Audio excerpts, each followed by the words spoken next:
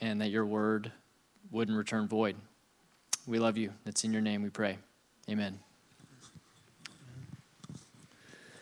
If you have a Bible, you want to open up to Genesis chapter 14. Chapter 14. While you do that, we're going to play a game of Would You Rather.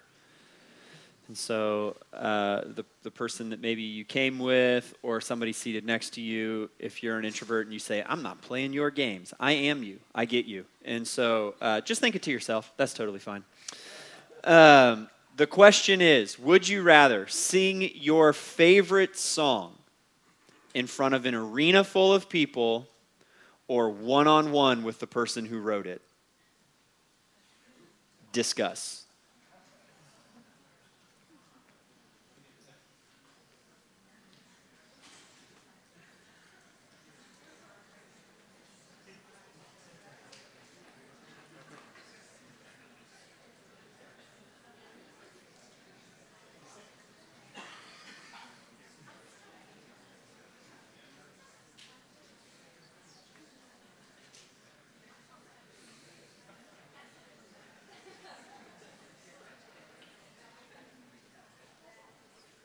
All right, we did this in all three services.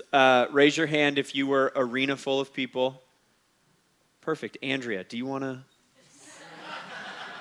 Here's your shot. Okay, that's fair. That's fair. Raise your hand if you picked one with the person who wrote it.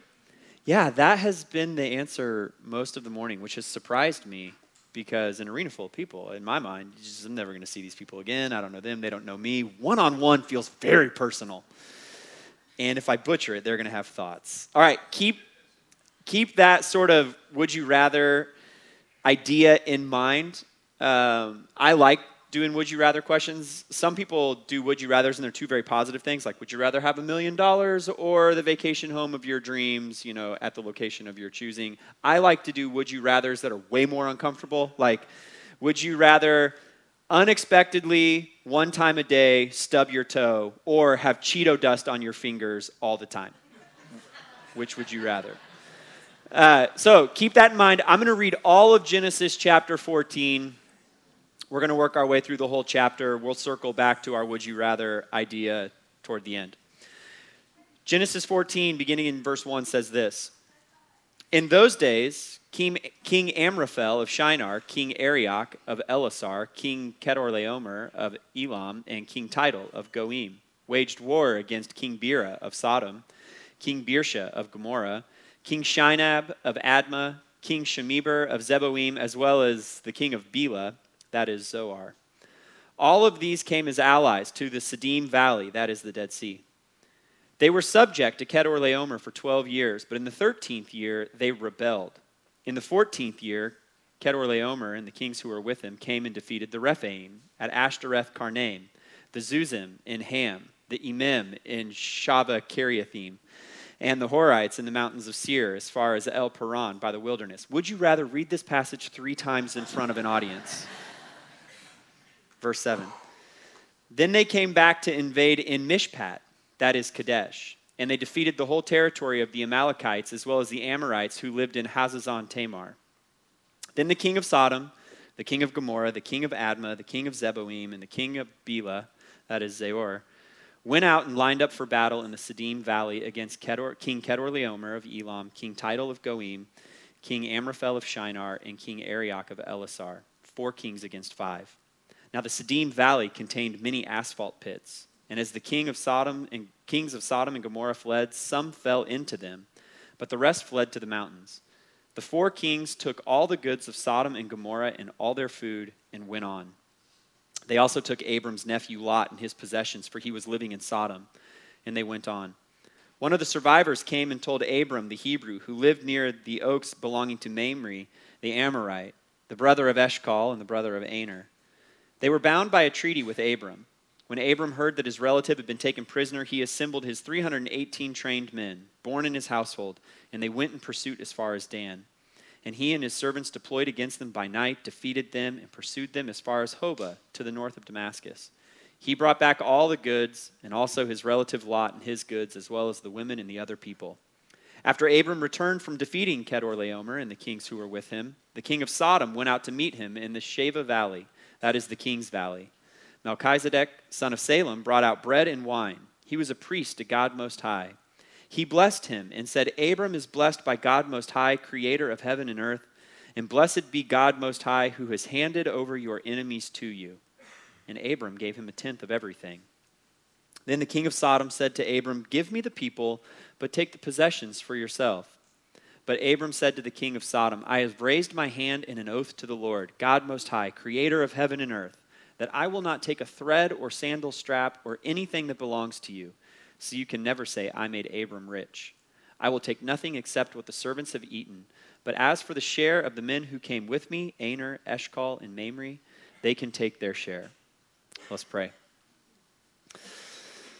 God, thank you for this morning, the chance to gather together as a church, to be in fellowship with one another, to sing praises together to you, to take communion alongside one another, to open your word. God, I pray this morning that your Spirit would open our heart that we might treasure Jesus above everything else. God, would he be most supreme in our lives? God, would your Spirit show us that for the first time, maybe this morning, God? Or would your Spirit deepen that treasuring in our hearts for the 100th time?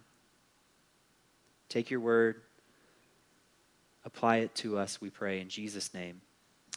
Amen. Over the course of Abram's life, we are going to see recorded a number of different practical situations that he gets himself ensnared in. We've seen two of those already, one in Egypt, one in Canaan. Now here's a third one involving his nephew Lot. Each time, the challenge is to first and foremost wrap our heads around what is the practical matter that Abram is dealing with. And so we're going to start with that. And then to try to figure out sort of what's the deeper truth behind the practical matter before figuring out why it is that Abram responds the way that he does or how that's helpful or illustrative for us. And then trying to figure out how it is that essentially out of what is a thousands-year-old brief war report, we as followers of Jesus today are to see something about who God is and how it is that we live in light of him. And so that's how we're going to work through this morning. But I actually want to start with a general sort of Bible reading application point. We've been hammering this nail throughout Genesis, and we're just going to keep doing it. We all have the urge, when we approach any passage of Scripture, to rightly ask the question, what does this mean for my life and how it is that I live? That's a good question. The challenge is that arriving at the answer of that question requires that we understand any given passage on the terms that it was written within. And so if we don't understand a text, we cannot rightly apply a text. And in something like this in Genesis chapter 14, I think the problems or the challenges are twofold. Number one, there are so many difficult things to pronounce in this passage, whether it be names or places, that you sit down, you open up your Bible, Genesis 14 is on the reading plan that day, you get 5 words in. In those days, King Amraphel, and you're like, we'll pick it up tomorrow in Genesis 15, especially as you scan your way down. And then if you try to like press on and you get to all of these places and city names, most of us are not great with Middle Eastern geography. Most of us are certainly not great with ancient Middle Eastern geography. And the whole thing is so foreign to us that it becomes very easy to sort of passively lapse into a mindset that says, well, some passages of Scripture are useful and helpful, and some passages of Scripture are gibberish. And I'm not 100% sure why God saw fit to include them, but I'll work with the ones that are helpful, and I'll just sort of glaze past the ones that I don't quite understand. This is one of those passages. The other challenge is that when we get into these and we're trying to figure out what it is that's going on, and it all sounds so foreign, we arrive at something that is easily understandable. And our brain sort of jumps to the thought that, well, the easy to understand part must be the point. All the confusing stuff is just garnish. When I get to the thing that my Western modern brain can understand, that must be the thing that I am supposed to apply. Not always the case. If the Bible is a book full of God revealing himself to us, that alone ought to be motivation to try to figure out and understand what's being said within it. The Bible is a book of God revealing himself to us, but it also reveals something about who we are and how it is that we as humans are to live in relation to this God who is revealing himself to us. You take all of that together, and there's literally endless, boundless motivation for trying to understand this book so that we can understand the God who is revealing himself and how it is that we live rightly in relationship with him. The challenge, of course, is that understanding this ancient book at times can be difficult and time-consuming. And so I'm human. I get how it plays out in the morning or whenever it is that you try to carve out some time to engage with Scripture. You've got burdens in your life, obligations, meetings, kids to get places, stuff that you're supposed to do. You've got seasons and circumstances that might be heavy, that make it so your brain is in a different place or your heart is sort of clouded with other concerns and cares. And you get into a passage like this and you say, I just don't have time to figure this out. So here we are on a Sunday morning. Most of us, when we come to church, we're willing to sort of at least try our best to set the distractions aside so that we can try to understand. And so this morning, we're going to take what is a challenging passage, Genesis 14, and try to carve through all of the difficulty to understand what's there. So then we can see what it is that we're supposed to understand about God and us and how it is that we apply this. But we have to understand it before we can apply it. And so, whenever I'm struggling to understand a passage of Scripture, I've got some defaults. I generally start making charts or can I write some things down out of this passage that would help me understand what's happening? Is there a map that I could find that would sort of anchor me in the right places? So we're just going to start with all of that. Part of the struggle in understanding what's happening here is the fact that we have no context for what's going on in the ancient world of international politics and warfare. The whole thing is foreign. The names are hard to pronounce. The context doesn't make sense. And so it can be a struggle. Well, here's chart number 1. We're told that this is 4 kings against 5 kings. Verse 9 tells you that. So who are those kings and why are they in battle against one another? There are 4 kings who represent sort of like nations, or you could think of them as empires. The main player in this is a guy named King Chedorlaomer, or Chedorlaomer. I'm going to exclusively refer to him from here on out as Chedi, because that's easier to say.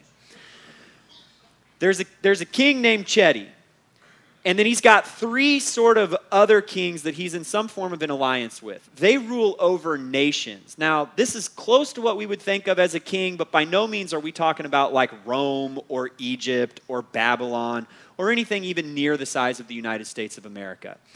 4 of those nation rulers come together, and there are 5 rulers of cities. They're also called kings. We would think of them more as mayors, or in an ancient context, they're more like tribal sort of leaders. Bera, Birsha, Shinab, Shemeber, and the man who doesn't get a name in here, he's just the king of Zoar. They are cities that fall within the area that Chedi rules over. And so something happens that causes Chedorlaomer and his buddies to need to go to war against these 5 cities in order to restore order or control or something like that. What is the thing that takes place? Well, first let's understand where we are. Here's a map. We're told that this all plays out in the Siddim Valley. Now, the Siddim Valley is in gray there. What's hard about this is that the Siddim Valley doesn't even exist anymore. The reason for that is because the Dead Sea now fills the area that is grayed out. The Dead Sea in Abram's day was the smaller black portion up above. It has since expanded, and what was the Siddim Valley is now just what we would call the Dead Sea.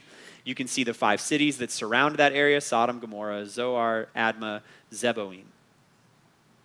There's where we are. Sea of Galilee, way up north, Jordan River, those are just kind of anchor us. Sea of Galilee of Jesus fame, Jordan River, the Israelites are going to cross that eventually to go into the Promised Land. So what is at stake here? Rulers of these sort of like nations, the four kings, would rule over cities that had their own rulers, and there was a general sense of how the relationship worked. The nation or the empire would sort of provide protection to these cities so that foreign rulers wouldn't sweep in all the time and try to run roughshod over them, and meanwhile, the cities would provide like a tribute to those national rulers. Some of your goods, finances, oftentimes individuals for military campaigns. Something happens 12 years in. That's what we're told. For 12 years, everything is fine. In the 13th year, these 5 cities rebel against Chedorlaomer, and thus he has got to come and restore order. In the 14th year, he does that. What's most likely at stake for Chedorlaomer in this situation, we're told in verse 10, is asphalt. Your translation might say bitumen. It's the second time we've seen that in the book of Genesis. The first time was in chapter 11. We were told that people moved into the land of Shinar. That's one of the areas that a king was mentioned as ruling over. And that while they were in Shinar, they used asphalt, bitumen, some translations said slime, in order to make bricks so that they could build their city and their big tower up into the heavens to make a name for themselves. Why does Chedi need to keep this area under control? Well, if you're building a nation, you also want to be able to build bricks. So if these places rebel and he wants the resource, he's got to restore order. Him and his buddies go on a military campaign. They sweep into the Siddim Valley, and the rulers, or the kind of tribal leaders of these 5 cities, come out to meet them. There's what's happening. And all of that happens in the first 11 verses so that it can tell you verse 12. The empire, the nation wins, womp womp, big brother, right? And Lot is taken captive by Chedorlaomer and his buddies as they plunder the goods and some people from the city of Sodom. All of that is given to you so that when you get to verse 12, you can understand this is the problem. The practical matter at play here is that Lot has been taken captive. Now, an ancient Israelite or an ancient person reads this, and intuitively they understand all the background knowledge. It's very hard for us to get ourselves into what's happening here so that we can understand. But Lot being taken captive is not the point of the story. We've got to keep reading. In verse 13, one person survives the skirmish out here in the Siddim Valley and runs or rides to where Abram is living near a man named Mamre. We're also told that Mamre has 2 brothers, Eshcol and Aner. And that verse 13, there's some sort of treaty that exists between those men and Abram. So whatever Abram's about to do in order to get Lot back, those men and their families are also going to be pulled into it. Abram grabs 318 men trained from his household and presumably some others from the other 3 guys, and they ride north in pursuit of Chedorlaomer and his spoils of war. They catch up to them. In the night, we're told, they deploy against them and defeat them, probably like the rear guard of this military unit. They get Lot back, chase Chedi and his buddies all the way north, way off the map to Damascus. They turn around back south to go home. All of that is told to you so that you can get the point. Lot gets saved. Lot was in danger, practical problem. Abram responds, practical problem solved. Lot has been returned back to him. But Lot being rescued is not the point of the story. To which a logical or appropriate question would be, then what is the point? Because my Bible breaks the section there. And if I were to just sit down and read Genesis 14, I'd probably stop there thinking that that must be one unit. But what happens in the next little scene is part of the whole thing. If you just stopped there in verse 16, what would the takeaway be? Protect your family? It's like a Liam Neeson Taken situation. Like, I have a unique set of skills, says Abram, and I will chase you down to get my family back. And that is what we're supposed to do with it. No. We keep going. As the group travels back south, they're met again by the king of Sodom. His name was Bera.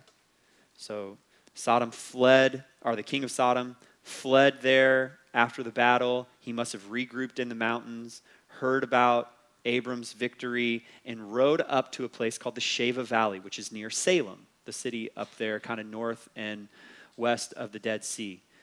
He meets Abram in that valley as Abram is returning with Lot and everything that had been taken from Sodom and Gomorrah. Once they get there, suddenly, out of nowhere, verse 18, another man appears. Melchizedek, we're told, king of Salem.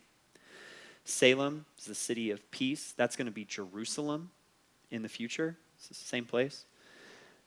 We're told later in the book of Hebrews, way later, New Testament later, that Melchizedek means king of righteousness. The last part of his name is from the Hebrew root word tzedakah, which means righteousness. So he's the king of righteousness and the king of peace, the city. We're also told in Hebrews that it's important that he's a priest to Most High God. That's listed here, but the author of Hebrews brings it out and says, here you've got a man who marries the king of righteousness and the king of peace with this priestly office, and he's this very unique man. Hebrews 5, 6, and 7 spend a lot of time trying to help us understand who Melchizedek is and how that relates to Jesus. Moses appears not to care very much. He doesn't say anything about who this man is, just that he shows up there in the Sheva Valley as the king of Sodom and Abram are about to have a conversation. Melchizedek rolls in with some bread and wine. Don't read too far into that. It would have been a customary sort of practice. What is the point? The point is not who is Melchizedek. The point is, how does Abram interact with Melchizedek and then subsequently with the king of Sodom? And so that's what we see. Verse 19. He blessed him. Melchizedek blessed Abram and said, Abram is blessed by God Most High, creator of heaven and earth, and blessed be God Most High, who has handed over your enemies to you.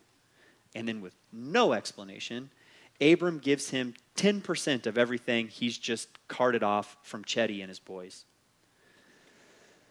The insightful part of that is the last statement in verse 20. Blessed be God Most High, who has handed over your enemies to you. Application number 2. We've got to understand so we can apply. And then application number 2, Melchizedek reminds Abram and us that all our practical matters are spiritual matters. Lot gets tangled up in this thing. He's taken prisoner. It's just a practical thing. Abram's going to go save his family member. Melchizedek says, it was God who gave you victory over that. This thing that seemed practical was actually spiritual. And that's been the case for Abram in our last 3 passages. The situation in Egypt was practical. Abram thought he could die, and yet we find out it was very spiritual. God intervenes in order to maintain his promises and his covenant with Abraham to fulfill those plans. The situation in Canaan, that was practical. There's not enough land for Lot's herds and my herds, but it was also spiritual. Abram says, I don't have to grasp at that land. You can pick, Lot. The Lord has promised me blessing. The saving of Lot was practical. Melchizedek arrives on the scene and reminds Abram and us that it was actually spiritual. And the Old and the New Testament remind us of that reality over and over and over again. Later in Genesis, 2 brothers, Jacob and Esau. Esau older, Jacob younger. Esau comes in from hunting. He's tired, hungry. The text tells us he's exhausted, and Jacob offers him a bowl of stew. It's practical. You're hungry, Esau. Swap me your birthright for this stew that you love. Esau wants to solve a practical problem. I'm exhausted and hungry. Give me the stew. What do I care about the birthright? That was a very spiritual decision. Now the line of God's blessing is not going to go to Esau. It's going to come through Jacob. Later in the book of Genesis, Joseph's brothers are annoyed by his dreams and his arrogance and some of the things that they're saying. So in order to get rid of him, they dump him into a pit and then sell him to some traders who are headed to Egypt. Seems practical. The brothers are annoyed. They dump him into a pit. It's very spiritual. That's how Israel is going to end up in Egypt. The Israelites in the book of Exodus thank Moses, their intercessor between them and God, that he's gone up onto this mountain to meet with God and he's died there. He's gone for so long, they don't think he's ever coming back. So what do? They call Aaron, the priest, to them, and they say, we need someone to worship. Moses is dead. We don't know what we're supposed to do. Aaron says, why don't you melt down all of your jewelry and all of your gold and fashion it into an idol? Seems like a practical thing. The man of God is gone. It's a very spiritual thing. In the book of 1 Samuel, the king of Israel is Saul. He's got his military out at a place called Gilgal. And he makes an agreement with Samuel, the high priest, that Samuel will come in 7 days. They'll make an offering to the Lord there so that God will bless them in their military endeavor. 7 days comes. Samuel has not arrived when Saul would like him to. So what does Saul do? I'll just make the offering myself. Seems like a practical solution. We want God's blessing before this military battle. The priest isn't coming. I'll do the offering. Turns out it was very spiritual. What happens? God tells Saul, I'm removing the kingdom from you.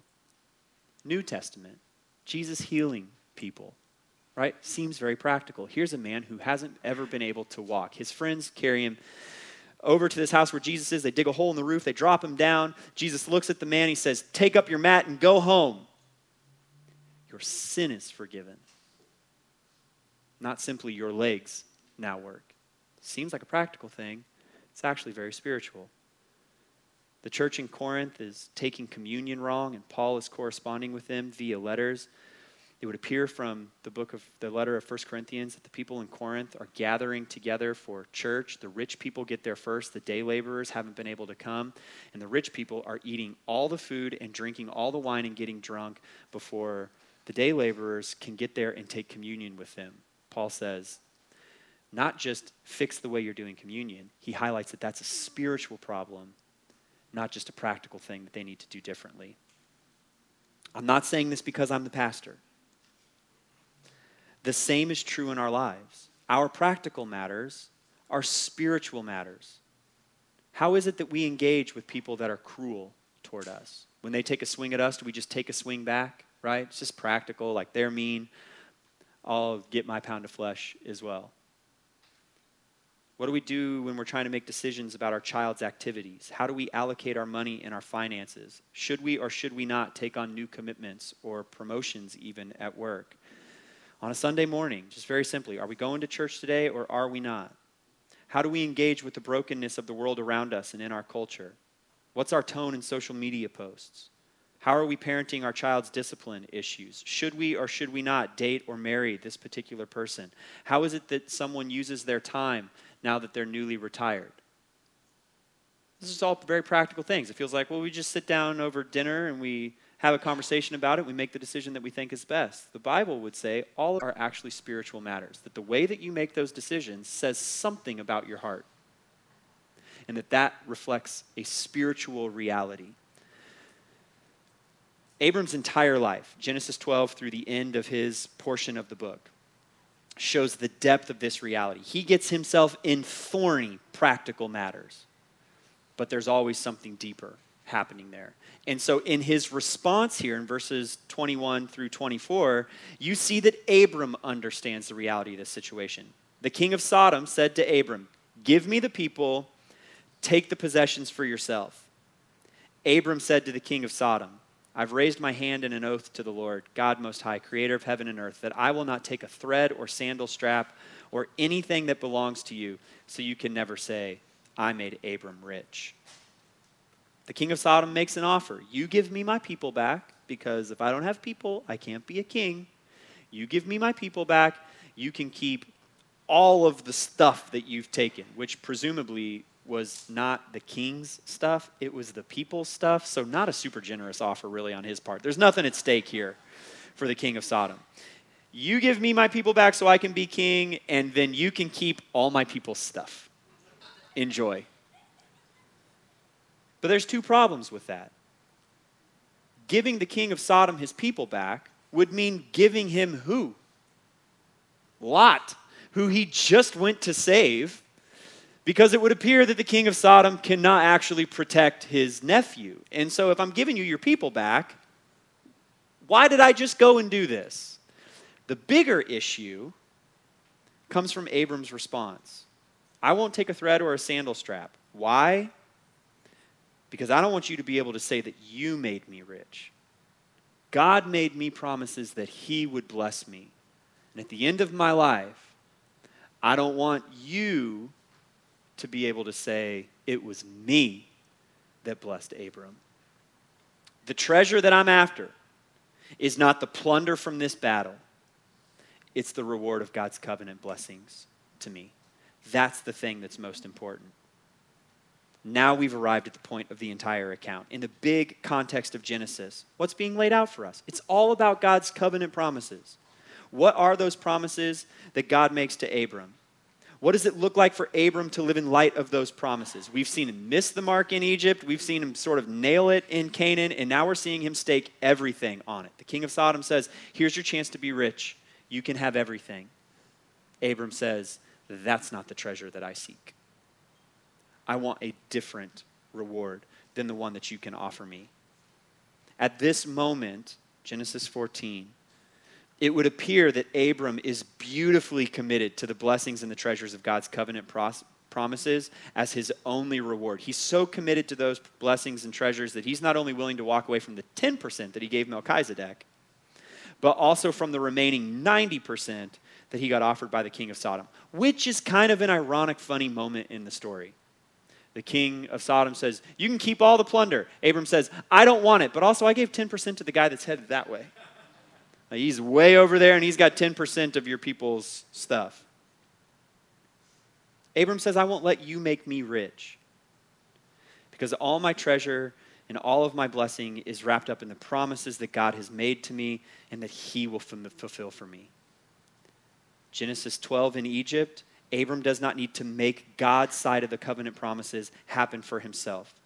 Genesis chapter 13, Abram does not need to grasp after the things of the world. He can trust that God will be faithful. Genesis chapter 14, he does not need the treasures of this world in place of the treasure of God's covenant. And so what's the big point of this whole thing? Well, that for God's people, the reward of the covenant is life's greatest treasure. That's the reward. The main point isn't the battle that takes place. The main point isn't saving Lot. The main point isn't answering all the Melchizedek questions. The main point is the promises of God.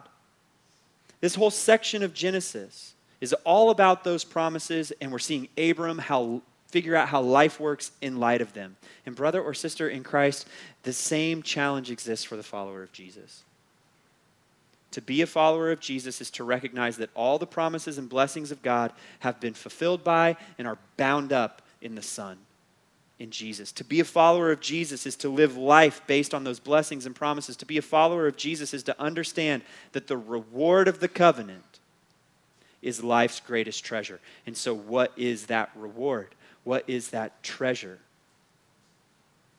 Is it forgiveness from sin? I mean, we certainly need that. Is it salvation? And don't get me wrong, that's great. Is it being loved fully and unconditionally by God? I mean, also that's wonderful. But what is the great treasure? What's the covenant reward? Give the Sunday school answer. Jesus. That's the reward. I mean that in as non-hokey and as non-cheesy a way as is possible. The greatest treasure in your life, follower of Jesus, is not the benefits that Jesus gives to you. It is Jesus himself. For God's people, for followers of Jesus, for Christians, fill that in however you want, the reward of the covenant is life's greatest treasure. Jesus is life's greatest treasure. So, let's play a game of Would You Rather. All the treasures of the world. I don't mean just like Bill Gates kind of riches or Jeff Bezos kind of riches. I mean literally all the treasures of the world or Jesus. Would you rather? The perfect family, kids that obey wonderfully, marriage that functions perfectly, schedules that run on time and aren't overfull, a household that gets everything done when it's supposed to be done with no chaos, kids that make it out the door with 2 shoes. Or Jesus. That promotion that you've worked decades for and the salary boost that comes with it. Or Jesus. The fame and recognition that your heart craves. Or Jesus. A spouse. Or Jesus. Children. Or Jesus. That house on the lake or in the mountains or wherever your dream vacation spot is. Or Jesus. Now, I understand that when I ask those questions, and we're all seated in here on a Sunday, that you say, of course, I'd rather have Jesus. That's the answer we give when we're in places like this. But let me ask it this way. If someone were writing the narrative account of your life, and they looked at the way that you interacted with all of the thorny practical situations that come up in your life, and they just jotted down the account of that, would it be obvious, based on the way that you respond and the things that you do in your practical matters, that the great treasure of your life is Jesus? What if all they had were your social media posts? What if all they had was your prayer journal? Would it be obvious that the great treasure of your life is Jesus? Or would it look like it's something else? Now, I will grant that if you're being honest, you're like, it's probably a mixed bag. That's reality of life in a world stained by sin as we all wrestle with our own flesh. But if we could just hold up like some giant machine that takes like a spiritual X-ray of your heart, what would the great treasure be that it illuminates inside there? Jesus? Or something else? Something else in the world, or just one of the benefits of Jesus swapped in his place? If you're going to pass out communion, will you come grab these and start the trays going around the room? If you're visiting with us this morning, you've been saved by God's grace through faith in Jesus Christ, we invite you to take communion with us. You don't have to be a member here at LCF. If you've not been saved by God's grace through faith in Jesus Christ, it doesn't have to be weird. The Bible tells us this is a meal for followers of him, so you can just let the tray go by, no judgment, it's okay. Grab those and hold on to them for a few moments. The way that Jesus talks about this reality in his own ministry is in the book of Mark. He says, for what does it gain a man to gain the whole world and yet lose his life, forfeit his soul? Would you rather gain the whole world or have Jesus? There's a man in our congregation. He's retired. He comes by my office every once in a while, middle of the day. So he was in my office on Wednesday, and we're having a back and forth conversation. We usually chat for, 25, 35, 45 minutes until he decides the conversation is over, and then he just pops up and he walks back out, and it's wonderful. But on Wednesday, he swung by, and he had kind of a string of questions that all centered on death. What happens when you die? Like, what are the mechanics of it? Does my soul sleep for a while? Do I go straight to be in heaven? Do I go straight to like new heaven and new earth as Revelation depicts it for us? Or is there some stopover spot in the middle? Like, what are the mechanics of all of that? And so we're sort of talking through that and the scriptures that surround it. And then he asked about like, well, where do you think heaven is? Like right now? Where's its location? It can't just be up as we think about like heaven is up, you know? He's like, it can't be up. Like, where is it? And then we started talking about whether or not we'll recognize people in eternity. Like the people that our loved ones and that we had a relationship with, are we going to recognize them? We talked about that for a little while. And then he said, or what about You know, sometimes when you go to a funeral and they'll talk about the person who has passed away greeting you when you come into heaven. He said, do you think that's the way that it works? And the whole time we're having this conversation, there were song lyrics running through my head. I'm working on this sermon. We're having this conversation. And it's a hymn that if you know, you probably know because of Fernando Ortega. He sort of popularized the hymn, but it's actually a Negro spiritual called Give Me Jesus. In the morning when I rise, in the morning when I rise, in the morning when I rise, give me Jesus. When I am alone, oh, when I am alone, when I am alone, give me Jesus. Last verse. And when I come to die, oh, when I come to die, when I come to die, give me Jesus. Give me Jesus. Give me Jesus. You can have all this world. Give me Jesus.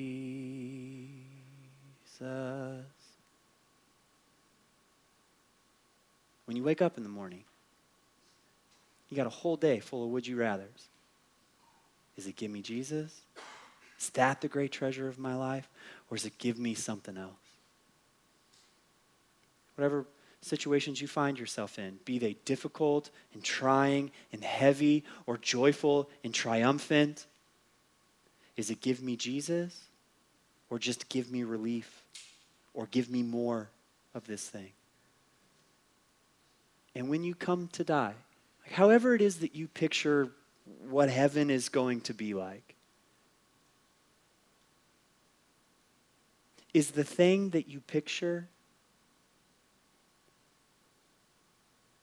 that the great wonder and beauty of eternity is not going to be whatever the sort of like material or physical realities of heaven are, for lack of better verbiage there. It's not that you are going to see the people that have gone before you, as wonderful as that would be.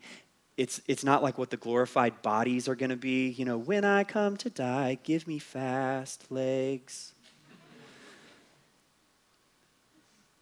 Is it that whatever exists exactly in eternity, if the great treasure weren't there, you wouldn't want to be there? Is that the reality? Or is it, my picture of heaven is so wonderful, I could take or leave Jesus in that place because my heart is set on other stuff? The reward of the covenant is Jesus, and that is life's great treasure. So you got your communion elements there in front of you. We do this a couple times a month. Like this is the great treasure. The body of Christ given for us, the blood of Christ poured out for us. We get Jesus because of Jesus. That's the wonder of the gospel. Like, you get him as your great treasure because he gave himself so that you could get him, so that you could treasure him. That's the beauty of the gospel. And you hold these two little things in your hands, and do you think to yourself, yeah, my hands would rather grab onto something different. I want the blessings that Jesus could give me, but I could take or leave the actual Son. No, for the people of God, the reward of the covenant is life's greatest treasure. And you could take or leave everything else because you have him. Brother or sister in Christ, this is the body of Christ given for you. Eat and treasure in remembrance of him.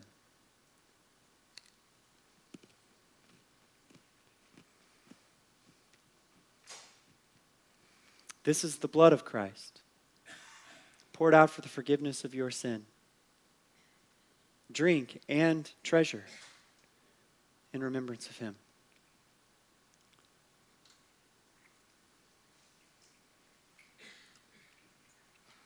Abram says, I don't want the plunder because I want the rewards of the covenant that God has made with me. Brother or sister in Christ, we can turn down the treasure of the world because we have the reward of the covenant, and that's Jesus. We get him. Amen? Amen. Let's pray. God, thank you for this morning. Would you teach our hearts to treasure the Son?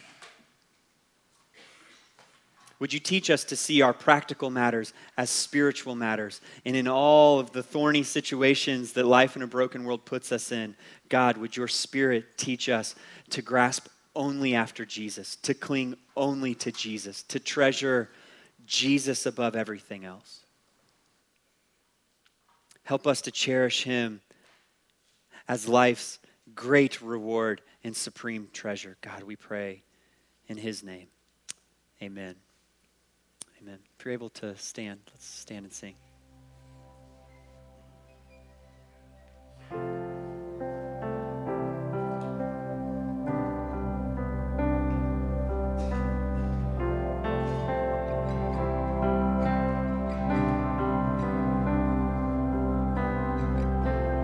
My life is yours. My hope is in you only. In my heart you hold. 'Cause you made this sinner holy and holy.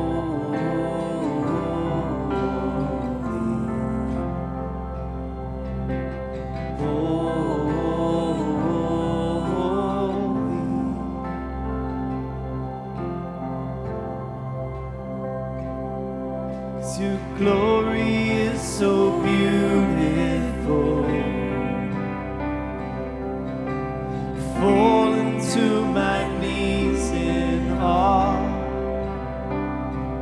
And the heartbeat of my life is to worship in your light. Your glory is so beautiful. Your glory so beautiful. My life is yours. My life is yours. And my hope is in you only. My heart you hold. My heart you hold. 'Cause you sinner holy and holy.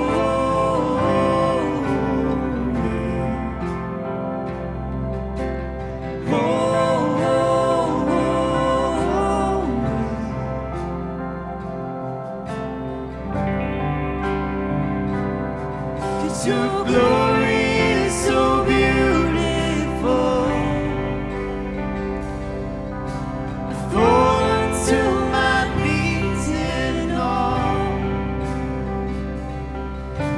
Heartbeat of my life is to worship in your light. Your glory is so beautiful, and your glory is so beautiful.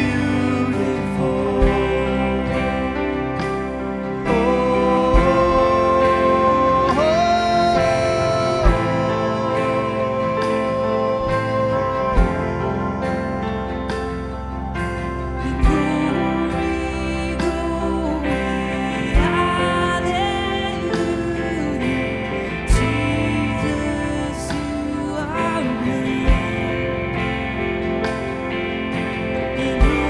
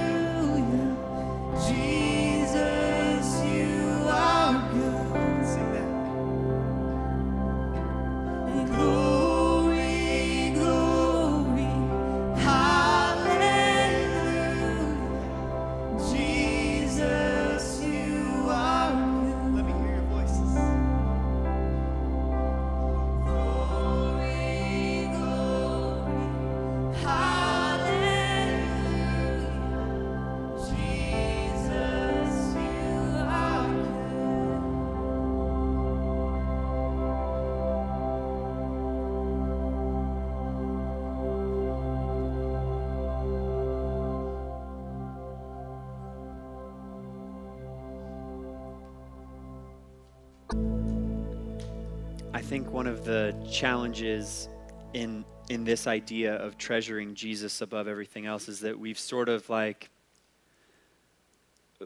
made it seem as though what Jesus is like a helpful addition to life. Well, you got all your life and all your practical matters, and then if you're a follower of Jesus, you can just add him to the mix, and that will make everything better. Rather than the biblical picture, which is that there's life, and you can either build it entirely upon Jesus or entirely upon something else. And sort of the problem behind the problem then is that we kind of think when we come into heaven and stand before the Lord, Jesus will just sort of boost us. Like he's going to kind of help us in that moment. It's going to be all him entirely or not. And the challenge between that today and that moment then is to figure out how it is that we live with him as supreme treasure, with him as most valuable, with him as life's greatest thing. That's the struggle. And so my sort of closing encouragement or exhortation is that as you face every single one of life's little would you rathers, be it really small or really significant, just pause and remind yourself. The treasure is Jesus. And what does it look like to choose him in that thing in real life right now, in the same way that for eternity in his presence, we will choose him? What's that look like now in light of what we know will be true for all of eternity? Life's greatest treasure is the reward of the covenant, and the reward of the covenant is Jesus. Amen? Amen. We love you guys. Thanks for being here. Have a great week.